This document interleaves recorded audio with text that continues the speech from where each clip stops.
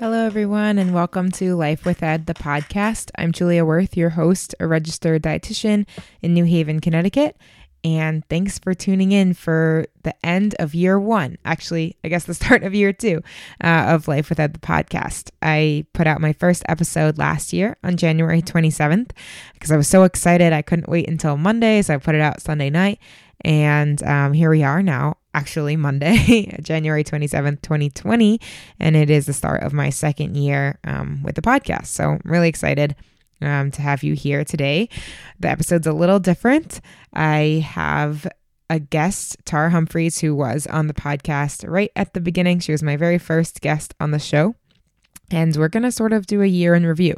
So talk through all of the episodes and stories that relate to us, things we thought of, questions I got from those different episodes, everything we learned in 2019 on Life with Ed. So hopefully you'll find it as funny and interesting and informative as I did. But before that, of course, we have our news items. So today I want to talk about something that my patients have really glued me into. So I see patients in my practice, Worth Your While Nutrition, every week, mostly Tuesdays and Fridays. And they all teach me a lot, but especially I have a couple who are in high school who have taught me about the different trends in social media for the younger generation. And when I was in high school and middle school, like Tumblr was really popular, and a lot of the pro Anna, which is the group that, or sort of like the community that promotes eating disorder behaviors. It's really, really sad and terrible. And if you listen to the episode with Will, the father, back at the beginning of my show, you heard a little bit about that community. And it's a group that I think a lot of people like me, dietitians or therapists, doctors who work with eating disorders, would love to have stopped. They're causing a lot of damage, a lot of harm for those with an eating disorder. So anyway, that group, used to be really, really active on Tumblr, but now they are really active on TikTok. And I didn't even know about TikTok like a month ago. And now I hear about it constantly. And I'm going to post a link for a YouTube video that's really informative and interesting about this topic and sort of explaining why it's important that we work to take down or at least confront these sorts of videos that are being posted and encourage others to stop posting them because they're romanticizing eating disorders and making eating disorders look like a good thing, a fun thing, something you should be doing. When we all know, especially if you are someone listening who has experienced an eating disorder or has a family member who has, that eating disorders are not fun. They're not good. We shouldn't be promoting them. We should be working to prevent them and recover from them. And a lot of the things on TikTok are actually somewhat misleading. Like they look like they're trying to give you advice, and instead they're giving you advice from someone who has no place giving you advice. They're not a dietitian. They're not a professional.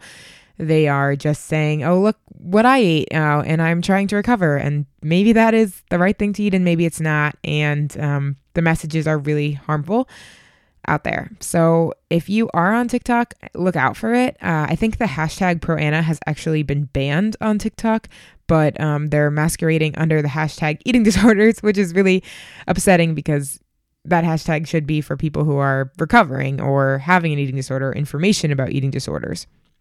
So since I have heard it now from a handful of patients and seen it in professional groups that I'm in, that this is becoming a real area of concern, I just wanted to bring it to everyone's attention.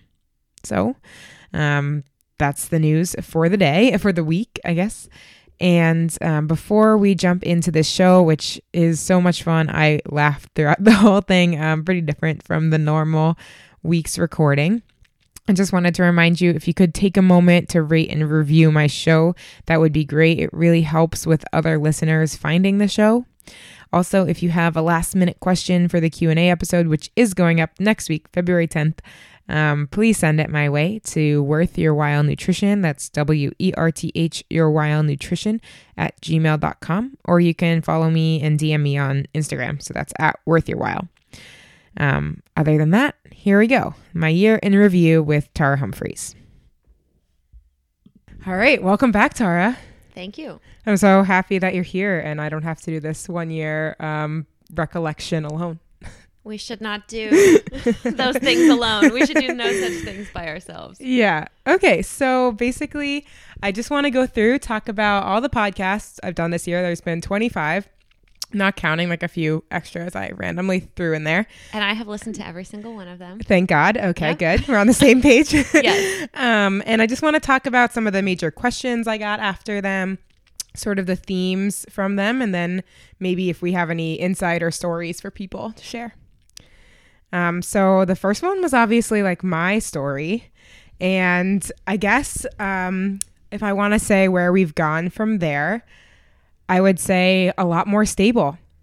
This year has been really stable for me, and that is great. I know that is not everyone's year of 2019, but after 9 years of my eating disorder being pretty bad, it was pretty great to really not have any time that I was worried I would relapse. There was maybe like 1 or 2 chances that I kind of came close, but was very stable. So We went on a couple walks. yes, we did. I had a few incidents where I called Tara up and was like, yo, I need a walk. But that was like in April. So we've been doing well. Very well. So the second episode was you. It was. So where are you at? I am on the rocky road of recovery, which is ongoing, and I think always will be for me. Mm-hmm. I had a great year last year. Yeah. Academic year. That's how I measure things since I'm in grad school. Yeah. And I don't have that anymore. You're so lucky. You're so lucky. I did make it through a really intense summer You did. of work. That was crazy. I was working as a hospital chaplain, doing training, and I was working sometimes up to 90 hours a week. And I did manage to keep myself really stable through that time. Thank you. But unfortunately, the wheels kind of came off the wagon this fall a little bit, and I definitely struggled. But I'm feeling like I'm back in a much more grounded and better place. So, and I learned a lot from sort of this past fall of struggling. And I think I'm even more grounded right now than where I was before. So I'm grateful for that. But it's definitely taking a lot of my time and attention to do the care that I need to do. So our third episode, and my first with a guest that I didn't know, was with Hopeful Dad NC. His first name is Will. He wanted to remain anonymous.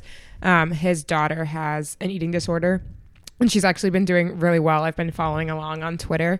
But after that episode, I got a ton of questions about parenting. Yep. And just like, how do you even know your kid has an eating disorder? What do you say to your kid has an eating disorder?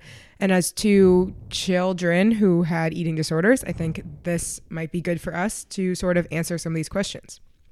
So one of them was, how do you know your kid has an eating disorder? Like, what are some signs you can look out for, things you should be clued into? What would you say? I think actually the answer that first comes to mind is like, you don't know. Yeah. I know. And I think that's part of what parents stumble over, is that they don't know and they're not necessarily going to know. Yeah, their kid might seem like fine.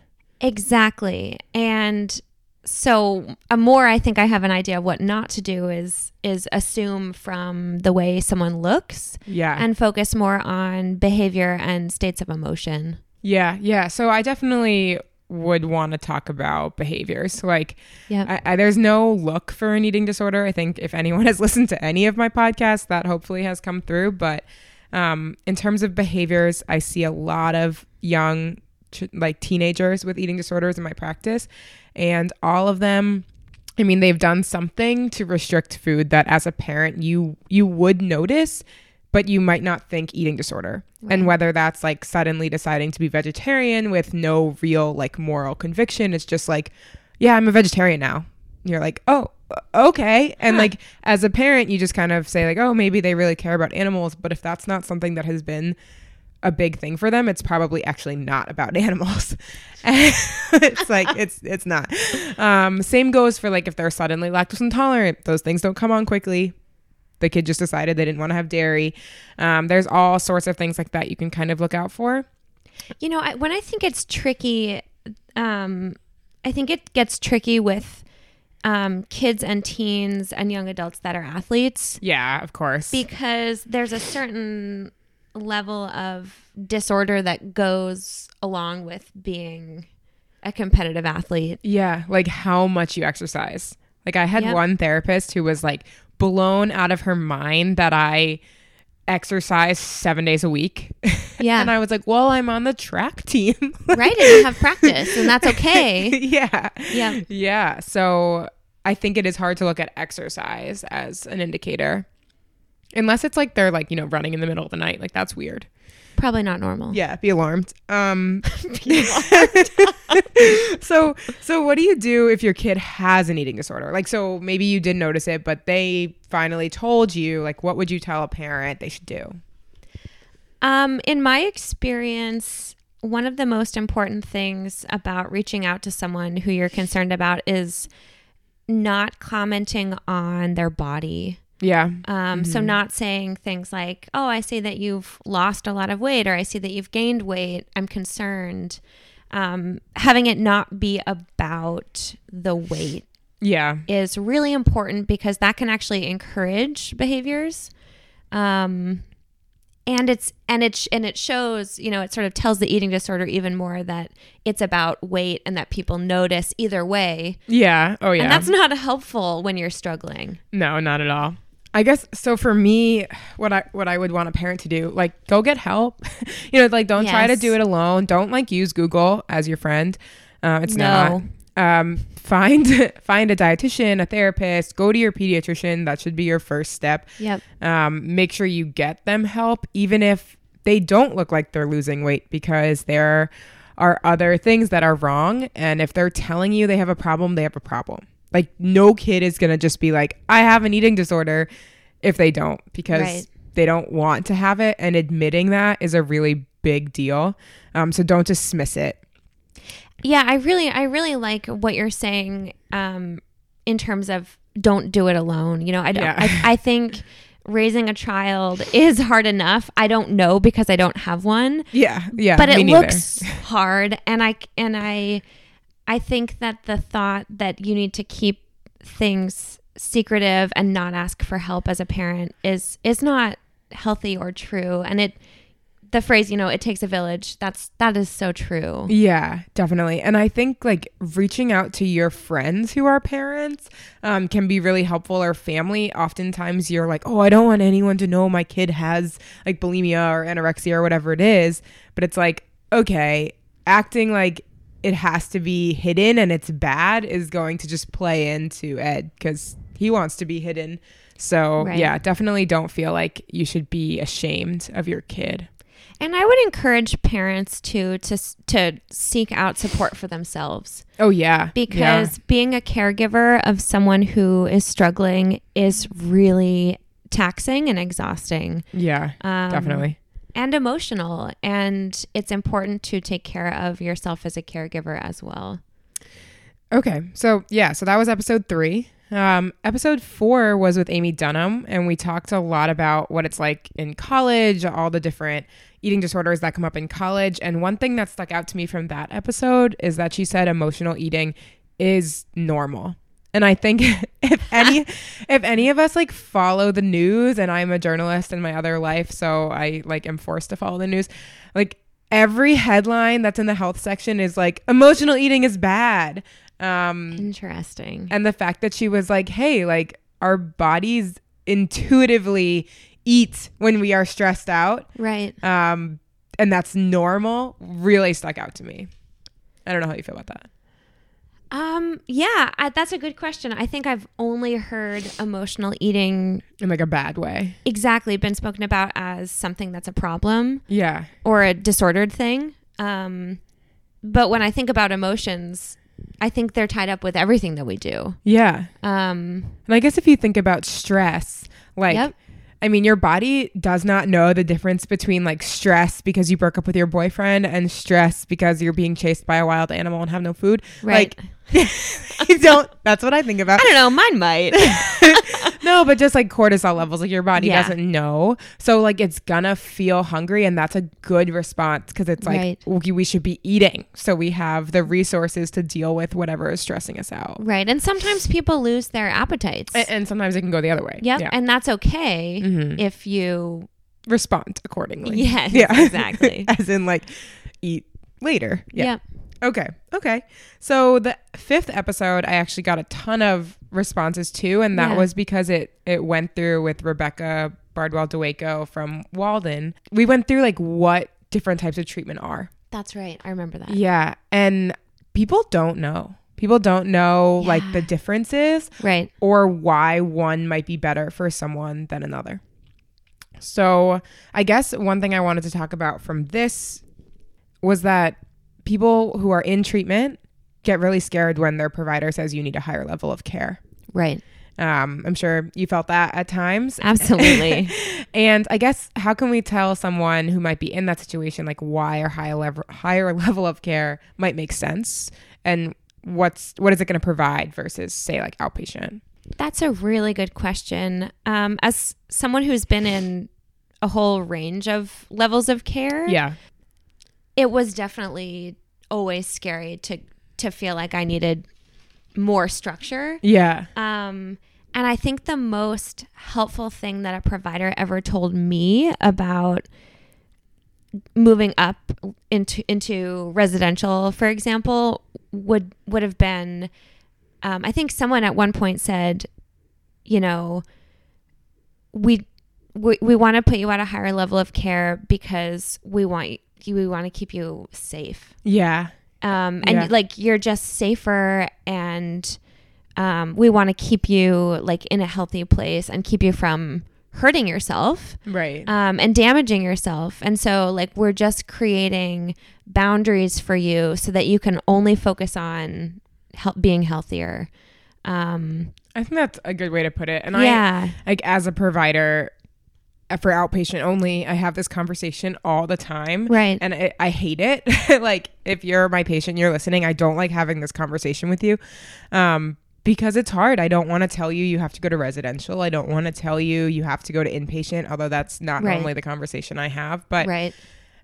it's hard. I know it's not an easy place to be, but it really does have a place in eating disorder treatment because as an outpatient provider, I can only tell you what to do and Right. like you have to do it. Whereas at a residential facility, like they can actually kind of like make you do stuff Yes. in terms of They like certainly can. And like that's really good if you're medically unstable. Yes. So I think for anyone who is kind of on that brink of needing a higher level of care, like don't be scared. You might not love it. You probably won't enjoy it, but It's terrible. it will be helpful, Yes. at least in the short term. Yeah, I mean it's naturally terrible because you're confronting a whole lot of stuff that's really scary to confront. Yeah. And Like all at once. You have sessions like 8 Yep. hours a day. yep, it's a lot, and it's also an opportunity to stop everything, slow down, and focus on something that you can't quite get a handle on without support. Yeah. And it involves leaving your daily life. So I think that's really hard. But it is important. So I think that was a good takeaway from episode 5. And episode 6 was actually one of my favorites. It was kind of random. It was with the head of Girls on the Run. She has no real, experience with eating disorders, but Girls on the Run is a program that really promotes just like body positivity and like feminism Yeah. and just like, and helping girls feel like they have, the power and the ability to do what they want to do and take care of their body. And the quote that I highlighted from that episode was, "You just need to stop the negative self-talk. It doesn't do anyone any good." And that, Oh my gosh. to me is Preach. such Preach it, girl. like such a powerful statement, because how many times have you been like out to dinner and all anyone talks about is like bad things about them? Absolutely. It's not a good look. No. And I have nephews now, 3 of them, and they're adorable. And I am soon, I can say they are adorable. and I will soon have a step niece. And I think a lot about, what do I want them to hear and what don't I want them to hear? And like, do I want to be someone who's like criticizing my body or what I look like around them? Like, probably not, because that's kind of how we all develop negative attitudes towards ourselves. Yep. So there's not a lot of eating disorder treatment sort of stuff in there, but I think it was really important in terms of thinking about, you know, the fashion industry and also like face care. Everyone's always like talking about their face and that doesn't look good, and just like being positive, you know. I don't know, I think that's where we could all get a little bit better in 2020. Yeah. And you know, that one also, when I think of Girls on the Run, one of the things I think about is joyful movement and play. Right. Yeah. And I think that's a good point. I have not coached with Girls on the Run, but I've been involved with volunteering at some of their the 5Ks. Yep, some of the 5Ks, and just witnessing that joyful movement and that sense of play that they have. Yeah, is something that I think so many of us lose when we continue to do athletics but get older. Yeah, I know. Like, I think about this all the time. So as Tara knows, I'm not a big watch wearer on the run. Sometimes I will wear a watch. Sometimes I will look at it. That part is rarer. And I just think that is because if I have a watch, it becomes like a practice. Like, it has to be like this pace, this speed, you know, this amount of time. And I do that. I do speed workouts. But I think when I'm just going on a run with a friend, like I don't want to care, right? And so I care, and she cares. And I have the watch. She has the watch, and she has to turn it off at like every intersection. It's bad. Yeah, it's really annoying. So don't be that friend, you know? Like, thanks. I'm joking, but well, I mean, it's a good example though of how we're in different places, right? Yeah, exactly. Like trying to enjoy the exercise or still having some rules around that exercise. Yep. So episode 7 was with Kirsten Ackerman. She's another dietitian. And we talked a lot about what HAES is and what intuitive eating is. And I think I get at least one question every week, just like, can you redefine HAES? Right. And I have done it in several podcasts, but I don't think you can do it enough because it's such a mental shift. So the more they hear it again and again, the more they might get it. And maybe if Tara says it in a way that clicks with them, or I say it in a way that clicks with them, that will be the time they finally understand. So how would you explain HAES?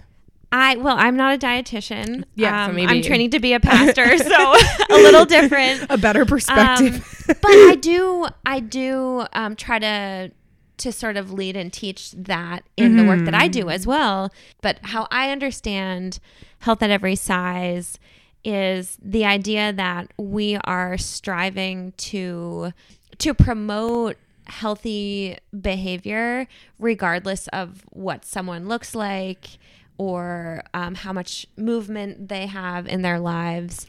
And the idea is, for me, is that it's really important to consider other parts of someone's life that could be causing health issues and not just assume it's a weight-based issue. Yeah. So actually last week, it might have been 2 weeks ago, but I think it was last week, I held a weight-inclusive nutrition and dietetics event in New Haven. And we had dietitians and therapists there.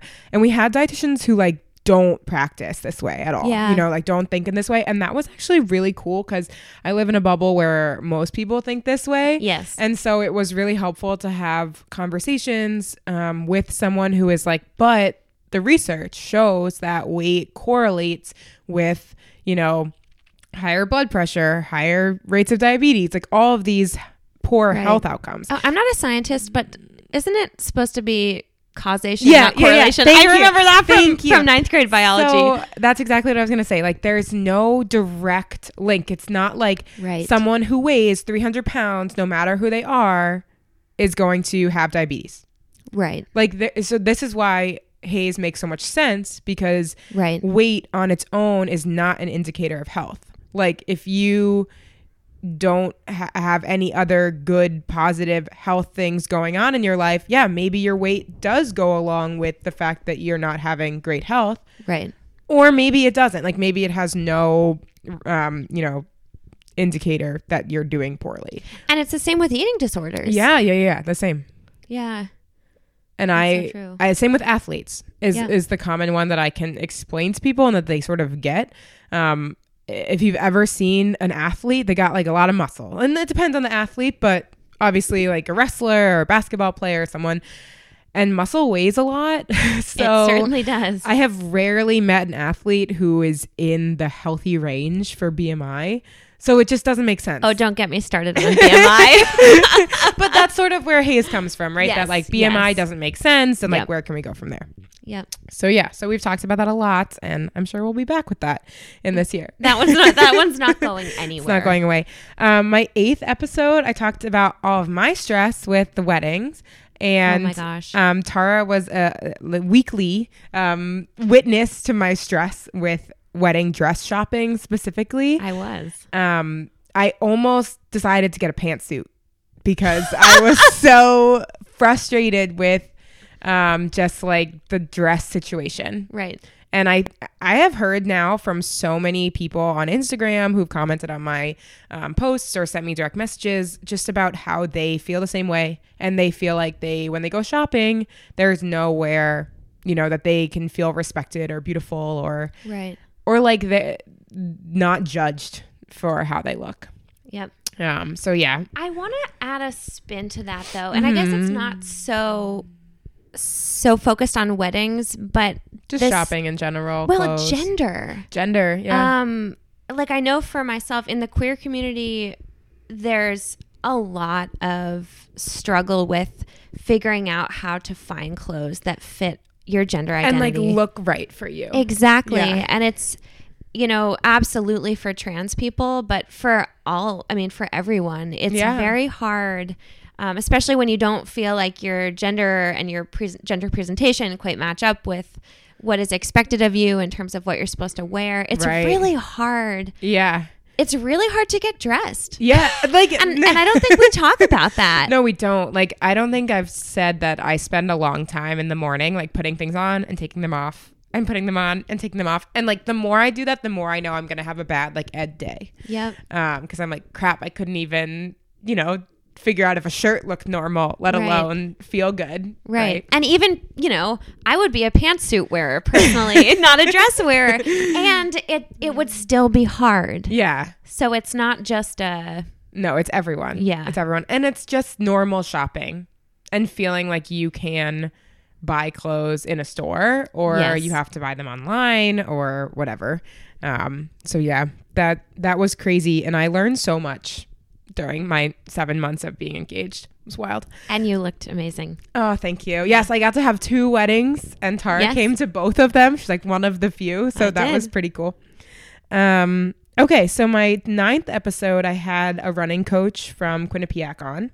Oh, yeah. And we talked a lot about what coaches can do and like what coaches shouldn't do, right? So like, where is the line? Because a lot of people do get their nutrition advice and sort of how they feel about their body from their coach if they are an athlete. So what's your experience with that? I think one of a coach's main jobs is to model the kind of behavior that they want to see in their parents, athletes. Like parents and like anyone in leadership of any kind, and anyone in caregiving professions of any kind. I think modeling is huge. The other thing I thought about when I was speaking with her is, she has all of these students who are runners, right? She's the track coach and the cross country coach. And some of them do have eating disorders, and then they, take a step back from the track team or the cross country team. And I know we've spoken about this, but how do you rejoin a sport that maybe contributed to your eating disorder without going back right into ed behaviors? I do not have an answer to that. Yeah, because, I know. Yeah, that's a really good question.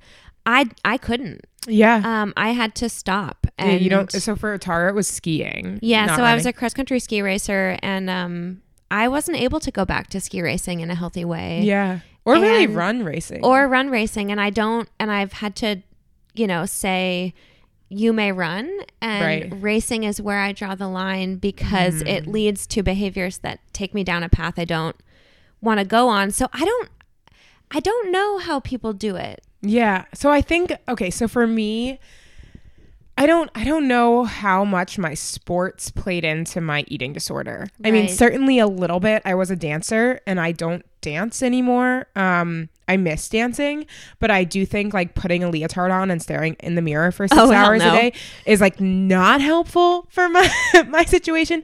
I do miss it a lot, but for me, focusing on a sport where I could have, individual success without needing comparison was really helpful. So running was great because it didn't matter if I beat everyone. Like I could do a little bit better for myself, or even just like be happy out there running. Right. Dance was not going to happen for a long time. I'm hoping sometime soon I can dance again, but yeah, like the mirror situation, not there. Yeah. Well, and I think something that we don't talk enough about with recovery is that recovery means letting go of things. Yeah. And it means that sometimes we have to let go of things that we're not ready to let go of and that are hard to let go of. Yeah. And it's sad and we have to grieve. We don't get to have the same life that we had before. Mm-hmm. And what opens up is a whole lot of amazing opportunity for new stuff. Right. But there is a process of grief and loss that I think we all have to go through when we give things up. Yeah. And I have this conversation weekly with my patients, but like a big thing is clothes. When you have a piece of clothing, whether it's pants or a shirt or a dress or whatever it is, and you fit into it when you were like restricting a lot and your eating disorder was really bad, and now you're healthy again for the most part and it doesn't fit, that's really hard because you don't want to throw it out and you kind of want to be there again, but or hold on to it just in case. Yeah, and that's horrible. It's got to go. Yeah, I have this conversation, and if you're my patient and you're listening, you know who I'm talking to. Like throw the clothes out. You don't need them, and they're not helping. They're just gonna convince you that diets might work and that restricting might work or your behaviors might work, and they don't work. Yeah, I think the most powerful thing a dietitian has ever said to me about clothes when I was struggling to get rid of my tiny clothes was she said to me, Tara, you will never fit in those clothes and be healthy. Right. Yeah, it's literally impossible. And so that was really powerful for me, and I was able to give them away. Yeah. So for me, it was a little bit easier because I actually grew. Like I'm so ridiculous. I like kept growing taller until I was 23. Wow. Yeah. Wow. And I'm only 24, so like I just stopped growing. Yeah, when I started dating Dylan, he was taller. Oh my gosh. I know, wild. We're like the same height, debatable if I'm taller at this point. But I've grown a solid inch since I graduated from high school. And, I started eating again and suddenly all of my pants were too short. It was crazy. So yeah, I have a full new wardrobe of pants. Might need another one. You're not into the high waters? No, I didn't look my best in those.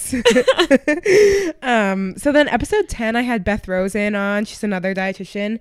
And we talked a lot about chronic dieting and so not an eating disorder in the sense that Tara and I experienced eating disorders, but someone who is dieting on different diets, like all of the different fad diets their entire life, and sort of has to give those up, right? And figure out like, how do you eat normally after, for a lot of people, decades of dieting. Talk about grief and loss. Yeah. And that, I mean, honestly, I am so glad that I haven't and probably will not go through that. Right. I won't let you. Yeah. Well, yeah. And it would be weird at this point in my life to suddenly revert to dieting, but it's really hard because it's not like they were medically unstable. It's not like they had any real medical problem that could show them that this was wrong. So it's hard to give up. Right. But it's living from a sense of not being worthy. Yeah. It's and horrible. Not being enough, and it's like always thinking that something's wrong with you. Yeah, and like get rid of the dieting. If for anything, just do it for capitalism. Yeah. No, I think about that all the time. Like, why do we support this like multi-billion-dollar diet industry? Yep.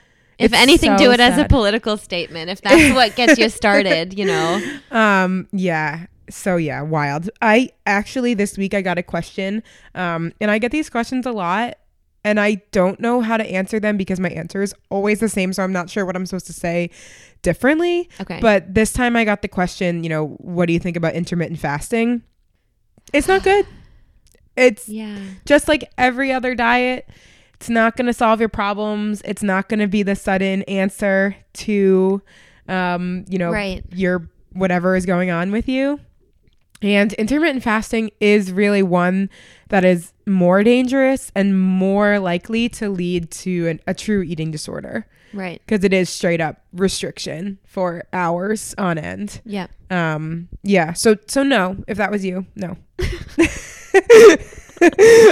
You do not have Julia's permission to Yeah. engage in intermittent fasting. Yeah, no, but so honestly, like I have family members who this is what they're trying to do, and I struggle with the line between like I'm a dietitian or I am their family member. Well, I would also ask, does it bring joy to your life? Like no, I mean, and maybe, Maybe your it answer is does. yes, Maybe but it I does. can't imagine mine would be. no, and I think the problem with intermittent fasting is it really can seem like it's helping you in whatever you want help with for a little while, like most diets, Yes. right? Like they are like, oh, this is awesome for like a month. Right. And then like, you know, your body is like, okay, we want to eat. So episode 11 was my most listened to episode. So that was pretty exciting. Ooh. People are still listening to that episode. Which one is it? It was with Laurie Grunbaum. She's a dietitian. I mean, she's a therapist, not a Oh, dietitian. I love that one. Yeah. And we talked about, you know, what is really the psychology behind an eating disorder. Yep. And I thought it was so important. And the word she said to me that stuck out is that it was a disorder of deprivation.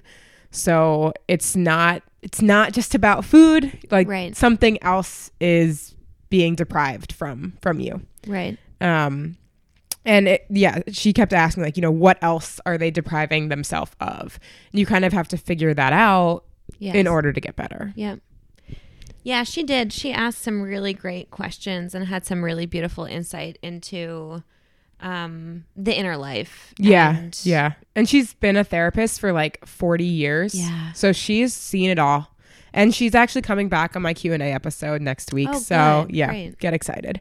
Okay. So then episode 12 was with another therapist, Elizabeth Rathbun. And we just really talked about different strategies that therapists can use and what works for you and what doesn't. And I guess I wanted to ask, like, Tara, has there been anything in therapy that really clicked for you? And then I'll talk about what really clicked for me in therapy. Like in terms of a method or a method or something they said or like an activity, something that really helped. Or maybe didn't really help. Yeah, that's a great question. It's really negative. I tried all sorts of different things from Yeah. CBT and DBT and action-based commitment therapy, all the sort of different, All of them. all the frameworks. And I actually think, I mean, I'm a spiritual person. She's So going to be a pastor. So. I'm going to be a pastor and I'm a yoga teacher as well. And I think some of the most profound sessions I had were with one of my therapists who was also a yoga teacher. Okay. And so she was able to Very mindful. a lot of mindfulness based stuff. And she was able to talk to me about spirituality in a way that really helped me kind of align my recovery with my deeper values.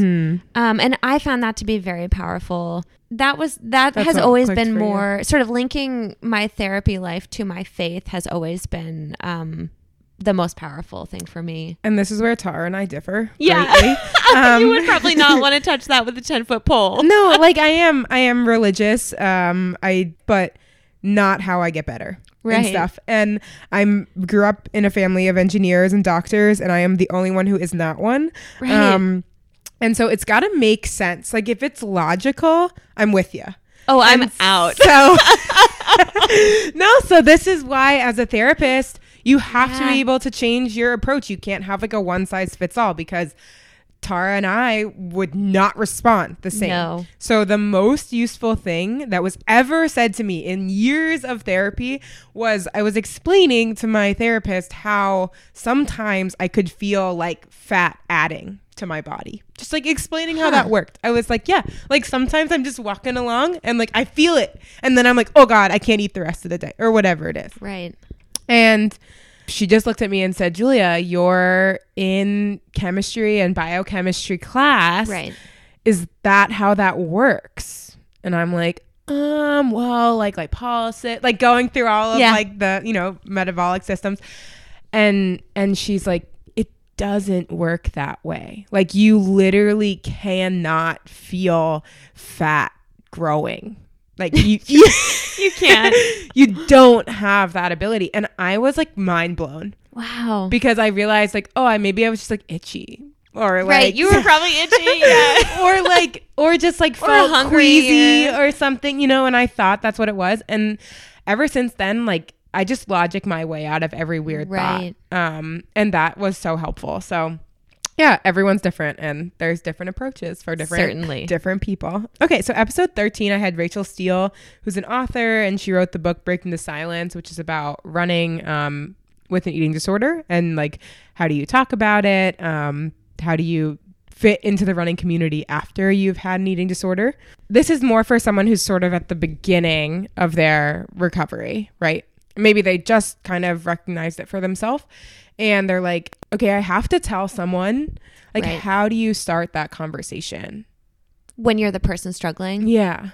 Oh, it's really hard. That's a hard question. What would you say? So for me, the first person I told was my dad, and I sat there for like hours on the couch, like not knowing what to say. Right. And I just like told him about like behaviors. Sure. And I just was saying like, I do this and I do this and I do this. And he was like, not quite getting it. Right. You know?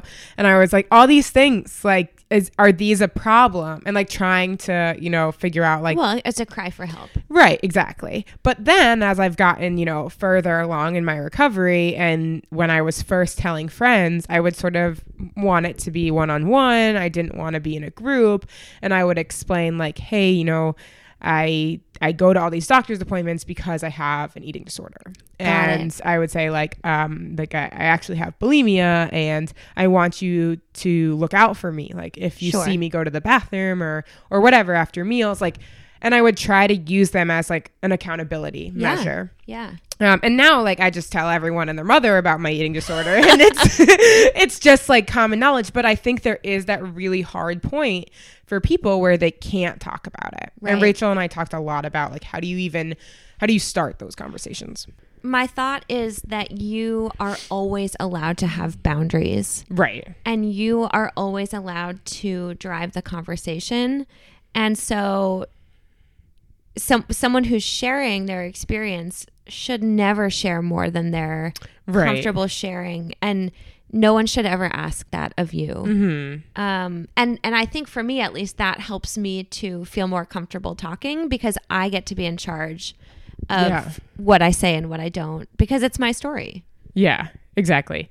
And I think for some of my patients, I've seen like once they're able to tell someone, they do get better because they have that support. Sort of, and like someone knows, right? Like they're not just like out on their own free floating. Right. No, but seriously, it's how I feel about them. Yeah. But also you don't have to. Like I'm a big sharer. Other people are not big sharers. Right. My 14th episode was with Dana White and Carolyn again. And so she's the dietitian who works with the track team at QU. Yep. Oh, that's right. Yeah. And so I guess the one thing I want to talk about from that episode was that there's no perfect plan and there's no food that like everyone has to eat. So that's really what Dana was driving home. You don't have to eat kale or sweet potatoes. Right. Like you don't have to like carrots. Mom, I know you love carrots. Tara loves carrots. Lots of people like carrots, but you don't have to, right? Like it's not a requirement. It's also not a requirement that you like brownies or cookies. Right. Like there isn't one food or even many foods that everyone has to eat. I met someone yesterday who's allergic to chocolate. That makes me cry. I know. Wow. Okay. Okay, well, I feel bad for them, but they don't have to like it. Nope. And they shouldn't eat it. They definitely shouldn't eat it. Yeah. So episode 15, I had Mariah Staley on. I thought that was one of my favorite episodes. We talked a lot about sort of research and also that we are different. Like, so she's Black. She grew up in Baltimore. And she's like, you know, I am going to be a larger person than a white person who is my size and age, you know, about height, she's saying. And we talked a lot about just understanding that you can't use the same guidelines to measure someone. Sure. And comparing yourself and all of that. And I thought, obviously, I cannot explain it as well as she did. Go back and listen to episode 15 if you have not. Yeah. She was my preceptor in my dietetic internship. She's pretty great.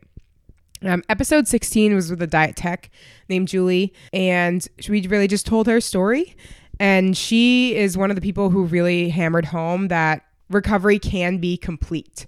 So it's not complete necessarily for everyone, but there are people. I had this idea that like no one could ever recover completely, because I was like, for me, it's always sort of in the back of my head, even though I don't do any of the behaviors anymore. I think about things still. And she kind of said, you know, you can have complete recovery. So if you want like inspiration, that is a great one to listen to. And then we went to the Nita Walk. Yes. And yeah, I brought my recorder and that was fun. Picturing you walking around talking to people is so classic. It was pretty awkward, not gonna lie. And you're a journalist. And I'm a journalist. So like, I'm not very... You do that. This is what I do for my life. And I think it was only awkward because I expected the walk to be 3 miles. It was not. How long was it? It was like half a mile. Oh. So I thought I had like all the time in the world to like mosey up to people, become best friends. Like then they would tell me their story. And it was like rapid fire. So yeah, not what I expected. But I did meet some pretty cool people. And the big thing I took away from that experience was just that people really do care for those that they love. And they do. That sounds silly, but most people that I met there were like, I'm here because my friend's daughter, you know, has an eating disorder, or whoever it was. And there was so many friends, more than sufferers. Okay. So then episode 19 was with Lauren Moheim, and she wrote the book When Your Teen Has an Eating Disorder. She's also a psychiatrist. And we talked about the Maudsley method, which I also talked about with you. I have some thoughts. Yeah. And I thought it was so interesting because she is such a big proponent of the Maudsley method. Yep. And prior to speaking with her, I had never had a patient who thought the Maudsley method was helpful. Right. And like we'd spoken about your experience, and I had had patients in my private practice who have had gone through the Maudsley method and somewhat traumatized by the experience and have a worse relationship with their parents because of it. But she talked a lot about how there are situations where it really can be helpful. Yes. And what did you think, like listening to that? So listening to that reminded me of the importance of paying attention to the person's age, family situation, context, family dynamics, family system. Because if you're looking at someone who's struggling, who would be benefiting from pediatric care, that's very different. Like, you know, a 12-year-old is very different than a 19-year-old. Right. And their treatment should not look the same. Yeah. One of the problems with going back to the talk that we just had about parents sort of going and looking for information. Yeah, and thinking like, this will be it for my kid. It's easy to kind of grab an idea that everyone seems to be saying you need to do, and then applying it to a situation where it's not actually going to be beneficial. Yeah. And that episode, I actually had a huge like mental breakthrough that I talked about in the intro, because she talked about how in like old school eating disorder treatment, they would say this is a problem of the family and try to like trace it back in your family. And they actually would like separate you kind of from your parents. Right. And I had a therapist try to do that. And it was earth shattering because my family and I are so close. Right. And they are, not the problem with my eating disorder. They contribute in some ways and I contribute in a lot of ways. And it was really interesting to see, oh, wow, like that method does not work for me. Right. And does not make sense. And what she also talked about how everyone has to be on board with recovery. Yeah. In order for it to be possible. Right. Like if your brother, parent, whatever isn't willing to kind of shift, then you can't really get better either. Yep. Yeah, that was true. So episode 20, I had the wedding bridal shop owners on, and I really had fun with that episode. Yeah. It was super different. You were still on your wedding kick. I was. Well, because I was getting married like in the month from that point. And it was really interesting to speak with them just about bride experiences. But yeah, go back and listen because I'm super chipper on that episode. Episode 20. I have nothing to say about that. I'm not a bride. Episode 21, I had a dietitian, Liz Ward, who is not a HAES dietitian. She's not coming from that approach, but she does work with pregnancy and maternal care. And I know for a lot of listeners, that was a really tough episode to listen to because she did bring up weight and BMI and guidelines. Yep. But I do think it was very interesting if you're sort of past recovery or you're just not a patient, not a patient, and you're trying to get pregnant, because she really does have a wealth of information about what you should think about if you're pregnant. But yeah, I have had a lot of listeners write in that they're having a baby and they're worried their eating disorder might come back. That might be a good episode for you. If you're in recovery, not for you. Tara was traumatized. Yeah, that one was a bit much. I got a lot of comments on that. Yeah. Yep. Aware. Okay, though. Episode 22, I had Rebecca Clyde, and she is a dietitian who has a company where she talks a lot about cooking alone. Yeah, and cooking for one, because Tara has a roommate, but you probably just cook for yourself. I do. Right? I cook for one. Well, I actually don't really. I don't cook that much. Right. And I have a husband and I cook for two because he doesn't cook. So you wouldn't let him. Yeah, no, I'm better. So we talked a lot about how it can be really hard to cook for one or even to take care of one because it feels like, what's the point? Yep, it does. And it's a lot easier to eat my breakfast while I'm walking around packing my bag for the day than it is to sit down and use a bowl and a spoon and actually like get dishes out and sit. Yeah, because then you have to do the dishes. Exactly. Yes. It's a lot easier to just eat a bag of carrots. Right. So it makes sense to kind of put some focus and attention there. Absolutely. Yeah. And she also talked about how like it's okay to eat out for one, right? Like I had this misconception that like you can't order food if it's just you because it's like just you. So why would you do that? But like actually that's like a prime time to do that because then you don't have to cook for one. Mm-hmm. So if you want some permission, that's a good episode. Episode 23 was again with someone from NIDA, just talking about the resources they have. If you've never checked out NIDA's website, you should check it out, especially if you're looking for therapy or any kind of treatment. And then episode 24, I had Jennifer McGurk on, and we talked all about becoming an intuitive eater. And Tara, what did you take away from that episode? I am one of those people who listens to people talk about intuitive eating. And wonders, how do you do that? I could never do that. Yeah. And it's funny because people who talk about intuitive eating always talk about how they at one point said, oh, I don't think I could ever do that. Right. Yeah. It sounds like that's totally heaven me. on earth to me. And I can't imagine it being possible. Right. And I am so glad Jennifer came on the show because she did such a good job of talking about how you're not ready for it right away. Right. And that's a big reason why you need to see a dietitian who is trained in eating disorders if you have an eating disorder, because someone who is just an intuitive eating dietitian does not necessarily know how to work with someone who has an eating disorder, because you can't just be like, so your hunger cues, like eat when you have them. Don't have them. You don't have them. That's just like straight true. Right. Yeah. So that was really interesting. And I guess I wanted to bring up, because this is actually something we've talked about, is the hunger fullness diet, which can kind of come from someone who maybe has disordered eating in their past or an eating disorder and tries to do intuitive eating. Yep. So if you are, not really understanding that you should feel satisfied when you eat, then you might eat like just enough, right? To not be like growling. Yeah, and that's not right, guys. You're supposed to eat so you feel satisfied, and there's some endorphins that are released and you get this like happiness, and then you won't be hungry for several hours rather than eating a little bit and then eating a little bit. But you know, I think something that's hard about the idea of it's really hard satisfaction is that a lot of us are so disconnected from our bodies that we don't act and we don't pay attention to what things like pleasure and satisfaction even feel like. Yeah, so those words don't make sense because you're not happy when you're eating most of the time. Yeah.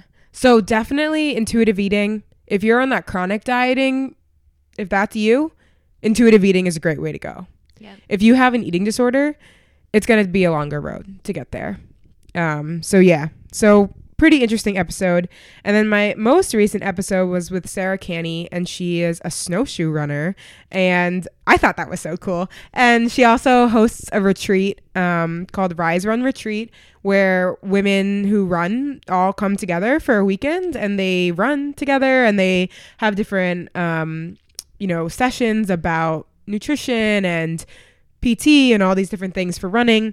I'm stuck on the snowshoe running idea. I know. I really want a snowshoe run now. I don't, because I don't. But so when I think of snowshoeing, I think of walking on a beach with flippers. Oh, it's hard. Yeah, it's just hard. like, no. But to each their own. Yeah, she's really into it. But she had a really unique insight into the fact that diet culture is just so pervasive. And even someone who like would never say I have any form of disordered eating has norms like in their life just kind of that have snuck in from diet culture. And she talked a lot about having many relapses and truly like 10 full years of an eating disorder before she even like started to recover. And I guess what's interesting to me about that is people think that it's going to be like one and done. Yep. I certainly did. Yeah. And for neither of us and for nobody that I know is it one and done. Right? No.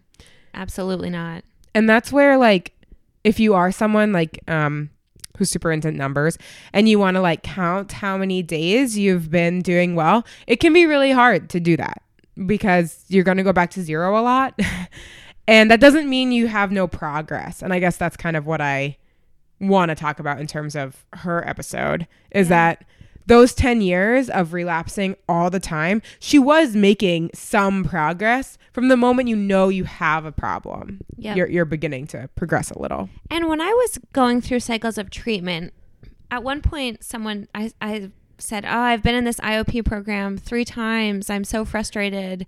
I'm like not getting anything out of it. And they said to me, every time you come back, you get something different. Yeah. And all of those things you need. Yeah. So it's part of the process. And that's how I feel about like running too, right? Like it's not like you run one time and suddenly everything's good. Right. Like it takes a long time to feel like you're good at running. Like, I mean, this is when you start running. Oh God, starting sucks. Yeah. Like when you're injured and you're coming back, it can be like weeks until like a 3-mile run feels easy. Mm-hmm. Both of us have been injured in the last year and it was a real rough comeback. It was hard. It was not my best self. Yeah, no. Okay. So that was all the episodes, 25 of them. Wow. 25. Yeah.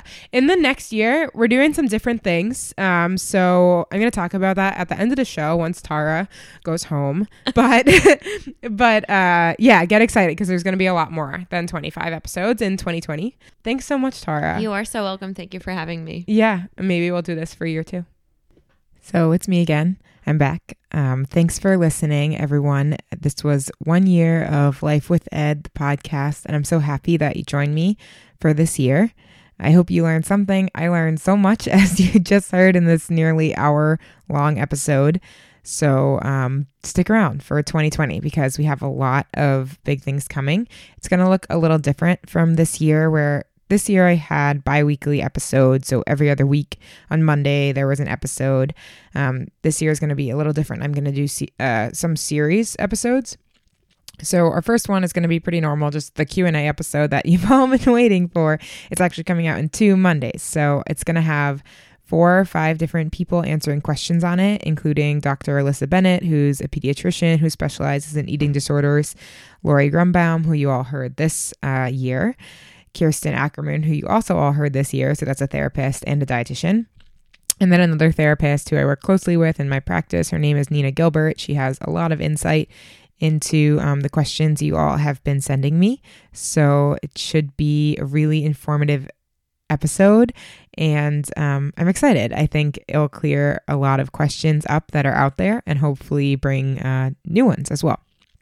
And then 2 weeks after that, February 24th, I'm going to be focusing on National Eating Disorder Awareness Week because it is that week this year.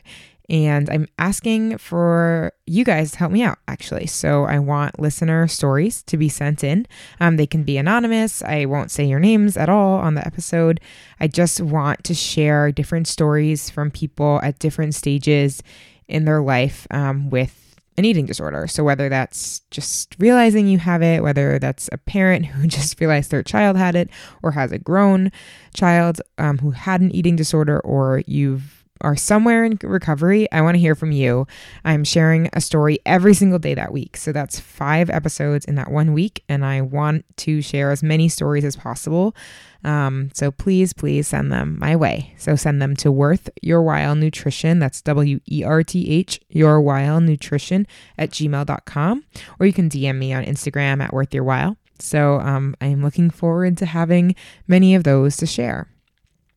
And after that, there'll be a couple more things. But we'll have a lot of series similar to, the Nita one. So 5 episodes in 1 week, and then 2 weeks later, another series. So send any things you want to hear from or learn about in the next year to me so I can consider that as I'm planning for the year.